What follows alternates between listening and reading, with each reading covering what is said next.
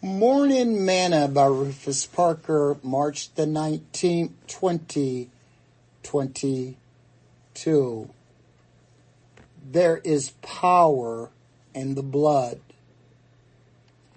For the life of the flesh is in the blood, and I have given it to you upon the altar to make an atonement for your souls.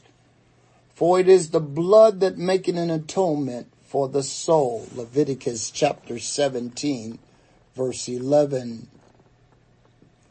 The story is told of an elderly mother in the church who stood to testify of God's goodness and mercy. She said, "Reverend Pastor, I thank God for the blood this morning. I thank God for that crimson flood.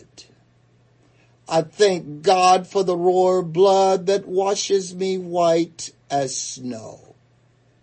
I thank God this morning that he shed his blood for me way back on Calvary.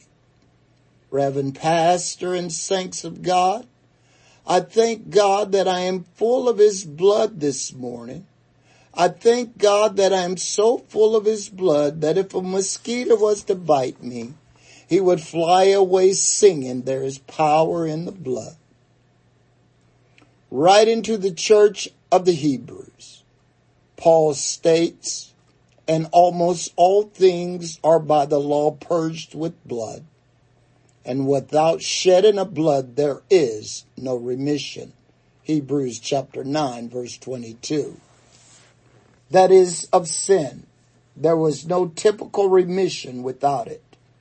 And there can be no real remission of sins but by the blood of Jesus Christ.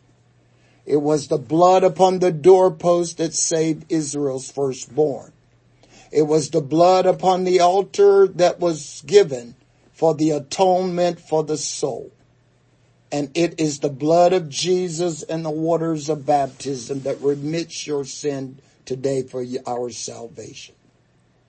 Friend, there is still wonder working power in the blood.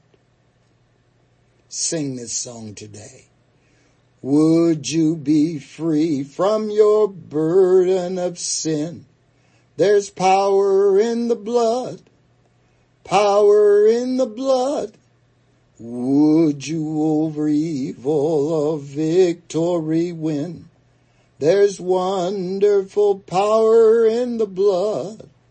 There is power, wonder-working power in the blood of the Lamb.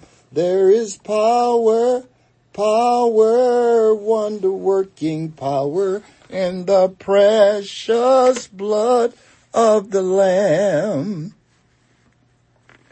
Thought for today, but if we walk in the light, as he is in the light, we have fellowship one with another, and the blood of Jesus Christ, his Son, cleanses us from all sin. 1 John chapter 1, verse 7.